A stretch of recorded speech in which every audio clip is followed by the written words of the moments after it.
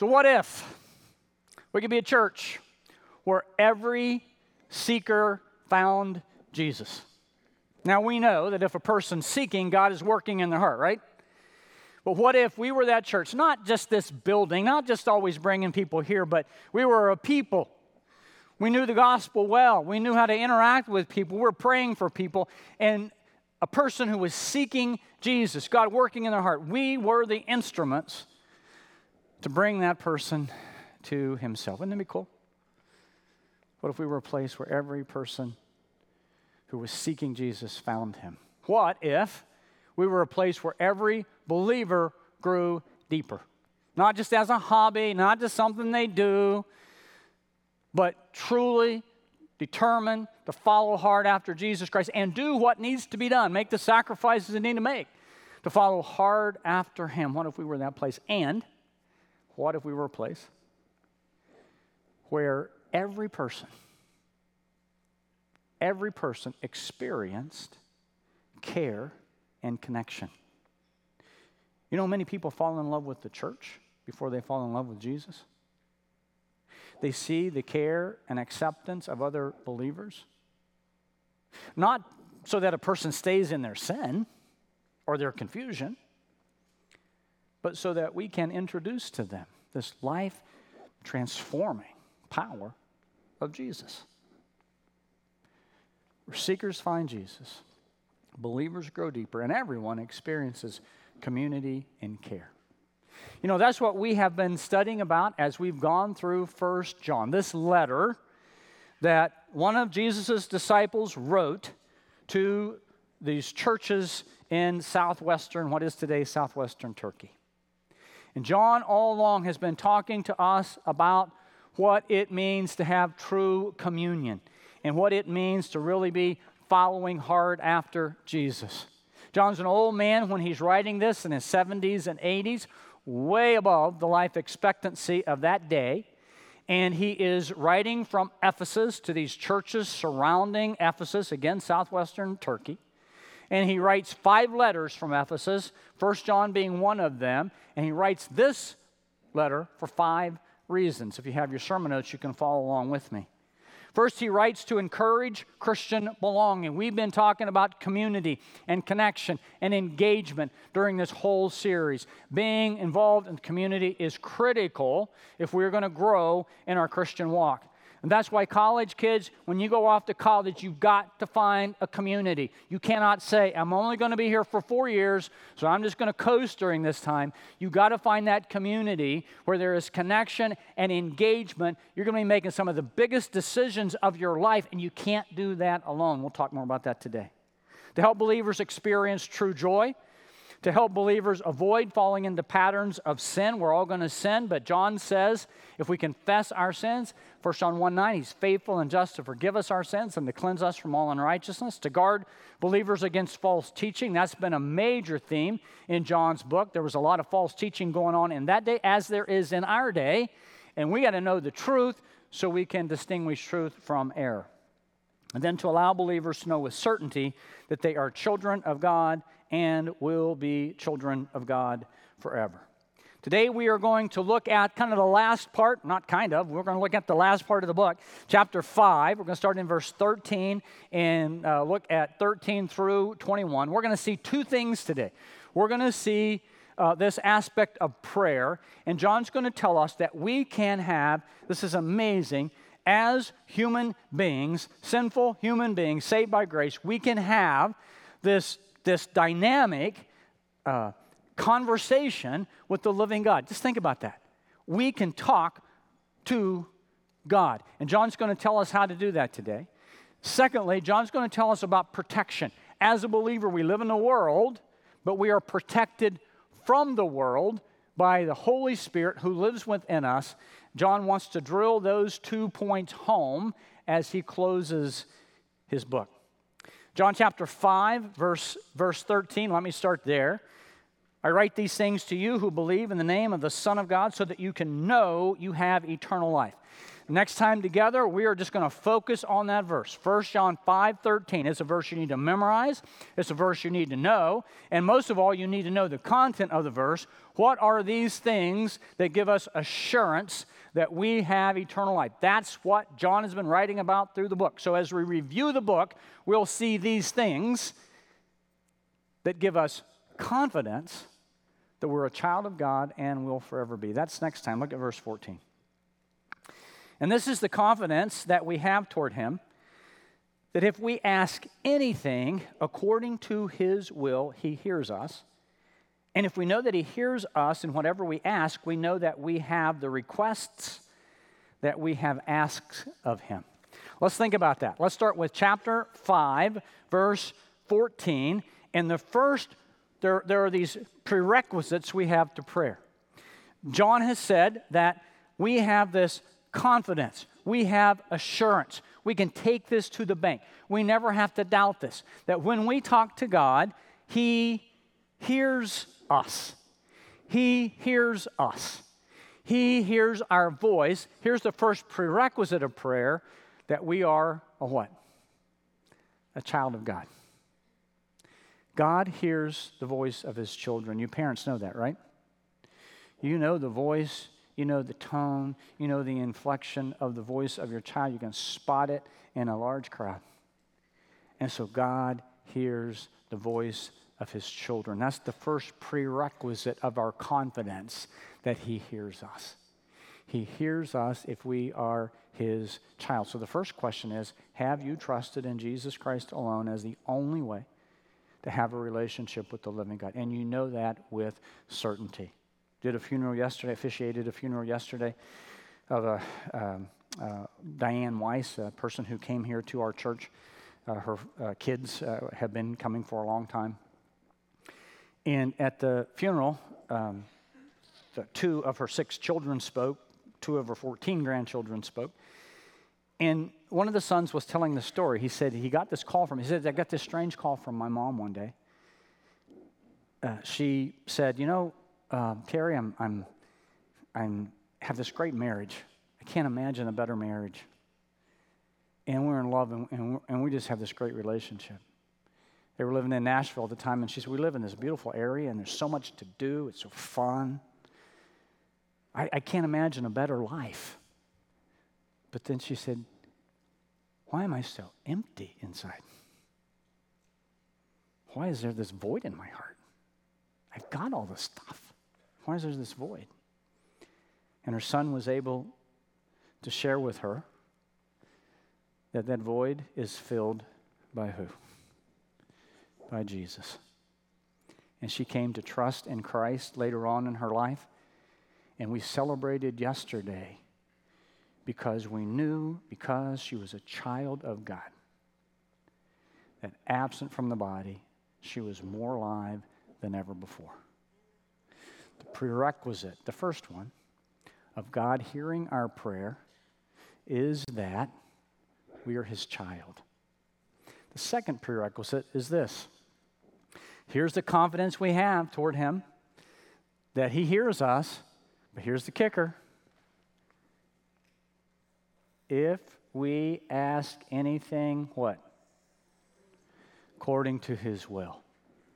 Now, I got to confess, I like to pray according to my will. Anybody else in that boat?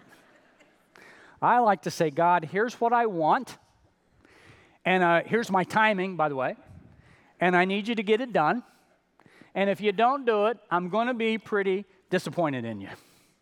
Because after all, you're my father, and I know what's best for my life. One commentator, John Stott, says this: prayer is not a convenient device for imposing our will upon God or bending his will toward with ours, but the prescribed way of subordinating or surrendering our will to his. It is by prayer that we seek God's will, embrace it, and align ourselves with it. Every true prayer is a variation of the theme, your will be done. So praying according to God's will. It's a challenge, isn't it? Because our will gets in the way. So how can we make certain, remember, we have confidence that He hears us with the condition that we're praying according to His will. We want that confidence. I do, don't you? So how can we know we're praying according to God's will? 4 things. Here's the first one. The first way we know we're praying according to God's will is if we are praying what is in accordance with God's written word. So we know if it's in Scripture, we call it His revealed will. Some people call it His general will. We know if it's in Scripture and we're praying in accordance with what's in Scripture, then we know we have confidence that He hears us. This is His will. He spells it out. So I don't have to go to God and say, God, I'm thinking about murdering someone. Should I do that or not? He's going to say, duh. He won't say that, but He'll say, it's right in my word. You don't kill other people. You don't have to ask me that. You don't have to go away and fast about that.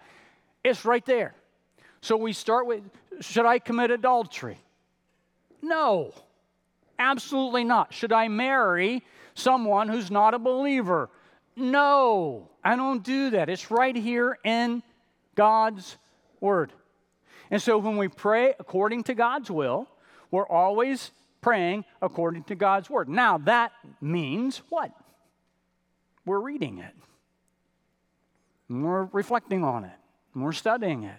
And we know what His revealed will is. Because when we pray according to His revealed will, we can always pray with confidence that He hears us. And by the way, the hear means He just doesn't hear us audibly. He responds. He answers. He's doing what not only we're asking Him to do, because it's according to His will, He's responding to us. So the first thing is we got to be praying according to God's revealed will. The second part of praying according to God's will is we pray that we would be obedient. I don't know about you, but when temptation comes, it wouldn't be called temptation if it's not tempting, right? I want to do it, or I don't want to do it. If God says do it, sometimes I don't want to do it. If God says don't do it, sometimes I want to do it. And there it is, a temptation staring me right in the face. Now, I know it is God's will that I don't do that, or do it if He says to. So when I pray, God, here I am. I'm at a crossroads again. I need your strength. You promised me, you said in your word, that your Holy Spirit lives in me and you'll give me everything I need to do what you call me to do. And right now, I don't want to do what you're calling me to do. I don't feel like it. So I need to be obedient. I need to do what you're calling me to do. And when we pray that prayer, God will always answer us, right? Because we're praying according to His will. We know that He wants us to be obedient. And so we're praying according to His will. Now, let me give you 2 other things. By the way, in our discipleship curriculum, we have, in Living Grounded, we have a whole chapter on this, and we give 5 things we should do regarding 5 principles of learning God's will. And let me give you 2 others that go along with this praying in God's will. So first, how do we know we're praying according to God's will? Well, we're looking at His revealed will, right? It's black and white. We're praying for obedience to that. We know that's His will. But then there are things in life that aren't just specifically laid out in Scripture. Relationships. Who am I supposed to marry? Anyone find a verse in Scripture that says, I, John, am to marry Sue? If you saw that, that's a whole other issue. But it's not there. And so we call that not God's general will, we call that God's specific will. So how do you know you're praying according to God's specific will for your life? Well, 2 things. 1, we are asking that God, through His Holy Spirit, reveals His specific will. We're asking, as a believer, we're a child of God, His Spirit lives within us. We're asking that as we read His Word, as we desire to obey His Word, His Spirit speaks to us, not in an audible voice, but His Spirit testifies with us, this is the way I want you to go. And sometimes you just know that you know that you know, right? God confirms that in your heart. The Holy Spirit is confirming that within you. But there's one other critical aspect of praying or living or following God's will in your life. And that is one of the themes of John's book. And it is, we need to make certain that we are in the community of other believers who God will use to confirm His specific will. God confirms His specific will in the community with other believers. Here's where a lot of people check out. I want to do it. It's within Scripture, right? There's this believer. He's a believer. I want to marry this guy, this girl. And believer, so I got that covered. That's His general will. I want to be obedient. I want the Holy Spirit to speak to me. But this last one is, I got to have people in my life who love me deeply and care for me intimately, who will speak honestly and show me my blind spots. When you are your own counselor, you are going to the worst counselor in the world. I can rationalize anything. I sometimes can even rationalize, I think that was the Holy Spirit speaking to me. But when I surround myself with people, we're going to talk about after the service some decisions. No decisions are made just singularly. No good decision. People are involved. People who love the Lord. Other believers. That's why community is so critical. That's why college students, you've got to get involved in community while in college. You are making the biggest decisions of your life. And if you do it without other people around, it is a dangerous thing to do. So we have to have those in our life. Now, sometimes we don't like what people tell us. But we have to be in a position where we're surrounded by people and we say, God, look, I got blind spots all over the place. And I need you to speak to these people. I need you to confirm this in my life, what I'm to do or not to do. And you've given these people who care for me. I know they have my best interest at heart. I know you might have my best interest at heart. So here's the decision I'm trying to make. Will others speak into it? Do you have, a couple questions here. Do you have those people? Right now, if you had a huge decision to make, who would you text and say, meet me this afternoon. I desperately need you to speak into something. It better be a good number of people who care about you. Now that means you've invested some time in their lives and they've invested time in your life, right? And second question is, will you be willing to listen to them? Because I see that all the time. 4 people told me not to do this, but you know what? I'll do it anyway. Because I feel like it's right in my heart. Now, wait a minute. There's this process we work through, right? It's got to be in God's Word. It's got to be in obedience. The Holy Spirit's working for sure. But He also works in the lives of others to confirm it. Do you believe the Holy Spirit can speak to you and confirm it in your heart? Yeah. Do you believe the Holy Spirit can do the same thing through the lives of others to confirm that with you. For sure. The confidence we have that God hears us if we pray according to His will, His revealed will, obedience to His will, the Holy Spirit living in us, and in connection with other believers. Now, John says, here's the deal. I need you to be praying for yourself, for sure, but I need you to be praying for other people in this community. It's about intercessory prayer as well, right? We're praying for other people. So John's been telling us that throughout his book. We're going to lift others up. We're going to pray for them. But now he gets specific. He says, I want you to pray for those who are living in sin, in a dangerous spot. Look at verse 16.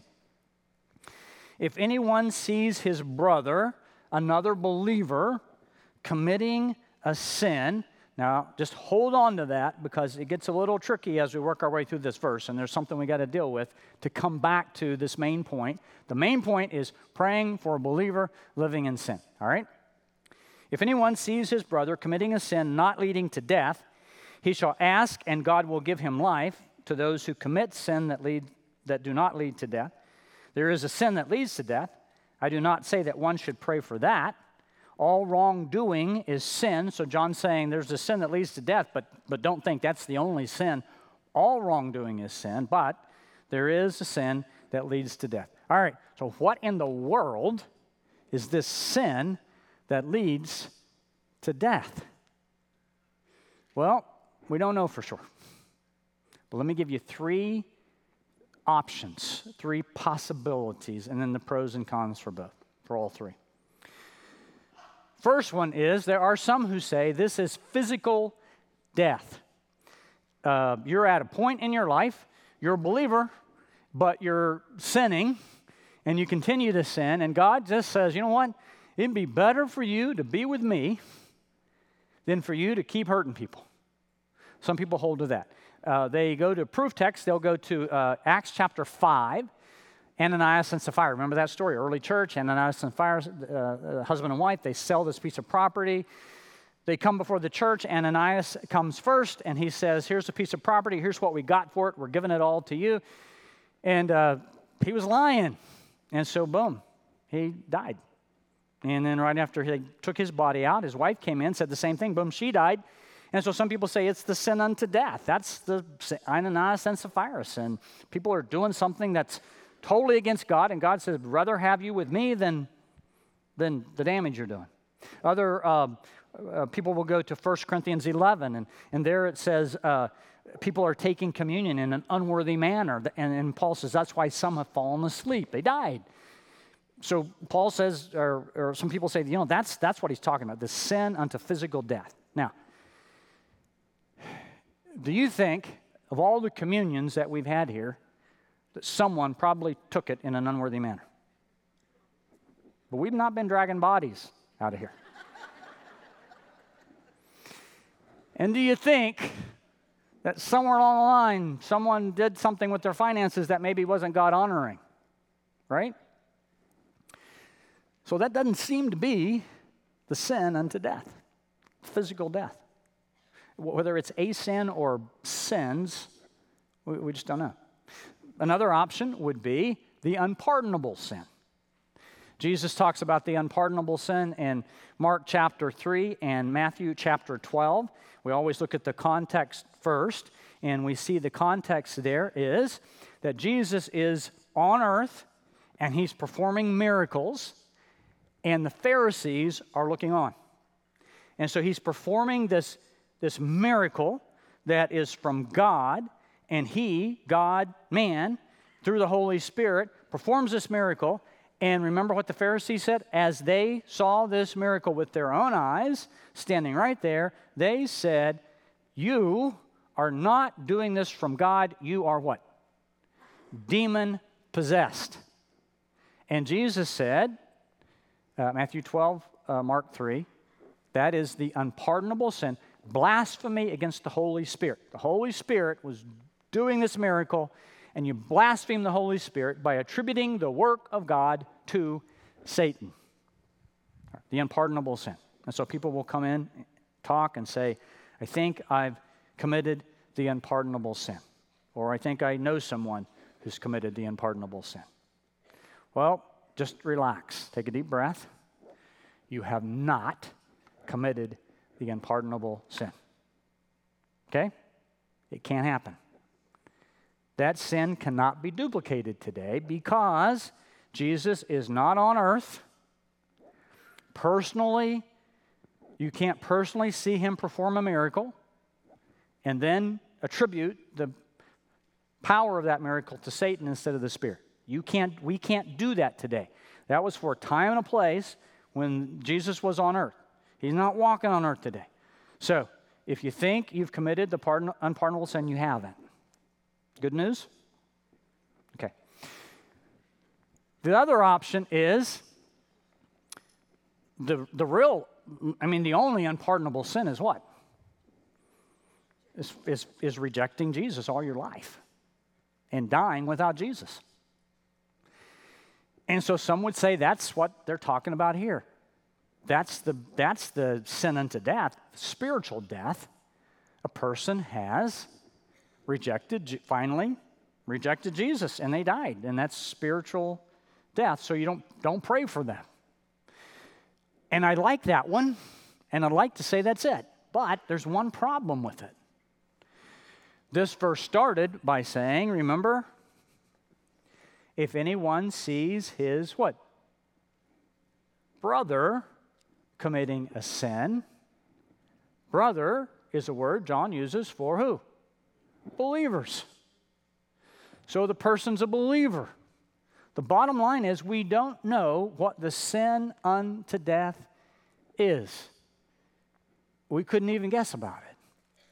But we can't use what we don't know about this passage to keep us from doing what we do know about the passage. And what do we know about this passage? We should be praying for who? Believers who are caught in sin. You know anyone? If you know of a believer who was caught in sin, again, we're not talking about gossip, we're not talking about hearsay. God puts someone in your life and you know they are caught in sin. You need to be, John says, pray for them. Pray that God would work in their life. Pray that God would give you the courage and the opportunity to go speak into their life. Hey, you know what? I'm a sinner just like you, but God's put me here and I saw something that just isn't good. I need to lovingly confront you on that. See, as a community, it gets messy. We're to be involved in other people's lives. If they don't listen, then there's a whole process that Jesus gives in Matthew 18 to take someone with you or then go a larger group and then finally maybe even with the elders or a ministry here at the church. Now, why would we do that? Because we want to embarrass someone? No. Because we're holier than thou and can't fall into that sin? No. Let me give this illustration. When Laura and I are sitting on our front porch on Saturday morning having coffee, that's one of the best times of the week. And so just suppose our grandkids are there, and Laura and I are sitting on the front porch having coffee, and our grandkids are playing in the middle of the road, right in the middle of the road. And you come down our street, and you say, they're having coffee on their porch while their grandkids are playing in the middle of the road. What would you say? They're irresponsible.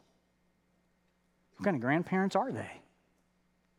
They are leaving their grandkids in a dangerous spot while they have coffee on the porch. And it would be a criminal of us to do that, right? Let our grandkids play in a road. So, when we know of other believers who are playing in the road, spiritually speaking, John says we can't stand by and drink coffee on the porch. We have to deal with that. Do you know right now of someone living in sin? Tag, you are it. You got to pray for them. And you got to pray that God's going to give you the courage to address that issue in their life. That's the messiness, the hard part of community, right? A lady was at the service last night. And so I don't know what you might see a person do. You may know of another person who stopped coming to church. I mean, not like going to another church. That's fine. We have no corner on the market. But they just stopped going to church. They're a believer, and they stopped engaging in community. That's a problem, right? So you may have someone right now, you say, I haven't seen that person in a long time. I'm going to reach out to them. Person was here last night. We'll just call her Julie. And she said, I talked to her after the service, and she said, I checked out. I got irritated about something with the Lord, and I checked out of church. Didn't come for a while. And she said, this guy named Paul sent me this text. And he said, I have been thinking, I haven't seen you at church. I know you've not been coming for a long time. I've been thinking about a verse to send you. I can't think of one. So get your rear end back to church.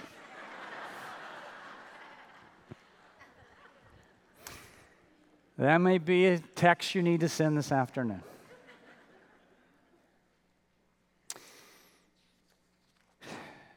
True believers have confidence in prayer. And true believers have confidence that God is going to protect them. Protect them all the way to eternity. Look at verse 18. We know that everyone who has been born of God does not keep on sinning. That's been a theme throughout 1 John, right? If we're a Christian, we're going to sin, but we're just not going to continue in that pattern of sin. How long is that? I don't know. David was in sin for 9 months, but he was convicted and he came back. So I don't know. We're not putting a time limit on this continuing in sin. It's that a true believer will not continue in sin. But, so everyone born of God will not keep on sinning, but he who was born of God, so everyone's believers, he who is born of God is who? Jesus protects him. The Spirit of our Savior, the Holy Spirit, lives within us, and we are protected. And the evil one does not touch him. We know that we are from God, and the whole world lies in the power of the evil one. So we've been talking about this through 1 John, right? Here's the world. It's Satan's domain. Jesus says that Satan is the prince of this world. Paul says he's the god of this age. John says the whole world lies in the power of the evil one. And here we are, standing in the middle. It hits us from all sides. It hits us all the time. The world opposes everything about God. The God we love, the God we call our Father, the one he calls us his child. But he says you don't have to worry about that. I will protect you from the evil one. By the way, very practical application here. Can a believer be demon possessed? Look at verse 18 again. God protects him, and the evil one does not touch him. A believer cannot be demon possessed. So, God will protect those who know him from continuing sin. God will protect those who know him from Satan. And then finally, God will protect those who know him from false teaching. Look at verse 20 and 21. And we know that the Son of God has come. Now remember, John has been writing this letter to address false teaching, the dangers of it. Stay away from it. Know what's true, so you stay away from what's false. And we know that the Son of God has come and has given us understanding so that we may know him who is true, and we are in him who is true, his Son, Jesus Christ. He's the true one. He is the true God, and He's the eternal life. He's the one who gives us eternal life. And then John ends this letter. Paul says, hey, greet everyone there. Tell these people hello. I'm going to come to you soon. What's John say? John's black and white. Little children, what? Keep yourself from idols. An idol is anything that stands between us and the living God. An idol could be false teaching. That's in the context, that's what John's talking about here. An idol could be another person in your life. Someone who stands between you and a full-out, full-orbed following of Jesus. An idol could be your career or that passion of your life. Is there something you're more passionate about than Jesus? That's an idol. An idol is probably not some statue in your house or your yard you're bowing down to. But it may be a material possession or a person or a hobby or a career or some passion of your life. And John says, we don't do that here. If we're those who truly want to follow hard after Jesus, then we are going to keep ourselves from idols. We're going to be regularly checking our heart. God, is there anything in my life that I've allowed to grow up? Any person in my life I've allowed to come between me and you? That's why so many marriages have trouble. Because a wife tries to make a husband God, and the husband tries to make the wife God, and we just do a bad job at being God, don't we? You cannot get from any person what you can only get from the living God. Worship team's going to come out and sing a song. We're going to ask that you just allow the song to be sung over you. You can sing along if you want. At some point, they'll ask us to stand. But let the song be your prayer. Let the song be the prayer of your heart. And think about this aspect of what's standing between you and the Lord. The song, 2 stanzas are this: are you hurting and broken within? Overwhelmed by the weight of your sin. Maybe you're there today. Jesus is calling. He always calls us back, doesn't he?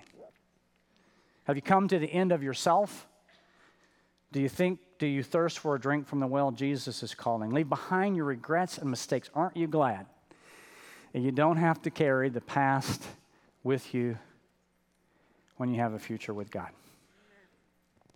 Come today, there's no reason to wait. Jesus is calling. Bring your sorrows and trade them for joy. From the ashes, a new life is born. Jesus is calling. Father, let these words wash over us, and let us know that you are speaking to us, and let us know, Lord, that you are calling us either back to yourself or to a closer relationship with you. Lord, help us to have that confidence in our prayer, because we know who you are and we know who we are, and our desire is to follow hard after you. Be with us, Lord, we pray in Christ's name. Amen.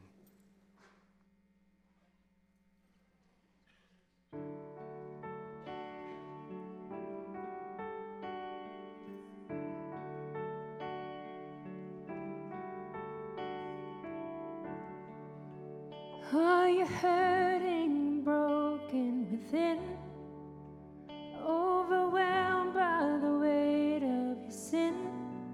Jesus is calling.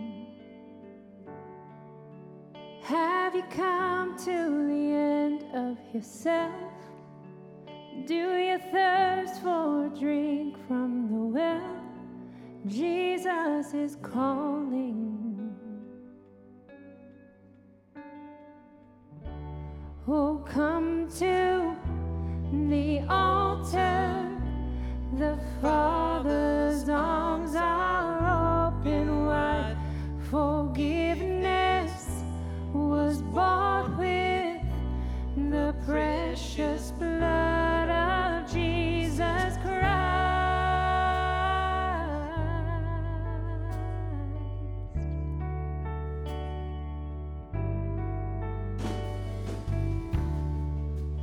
Leave behind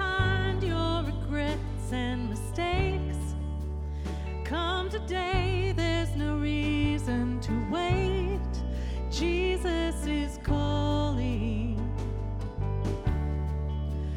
Bring your sorrows and trade them for joy. From the ashes, a new life is born. Jesus is calling. Stand and sing, please. Oh, come to the altar. The Father's arms are open wide. Forgiveness was bought with the precious blood of Jesus Christ. Oh, come to the altar. The Father's arms are open wide. Forgiveness was bought with the precious blood of Jesus Christ. I know what a Savior. Isn't He wonderful? Sing hallelujah. Christ is risen. Bow down before Him, for He is Lord of all. And sing hallelujah, Christ is risen.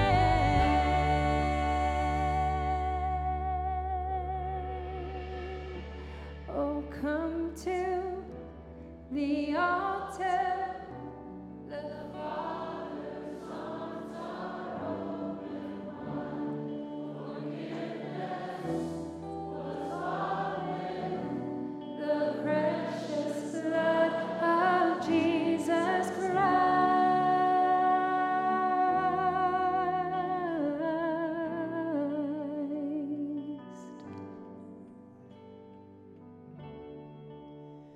Bear your crosses, you wait for the crown.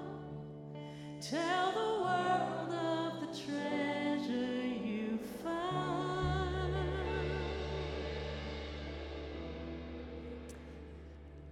If you'd like to pray, there'll be those up here to pray with you.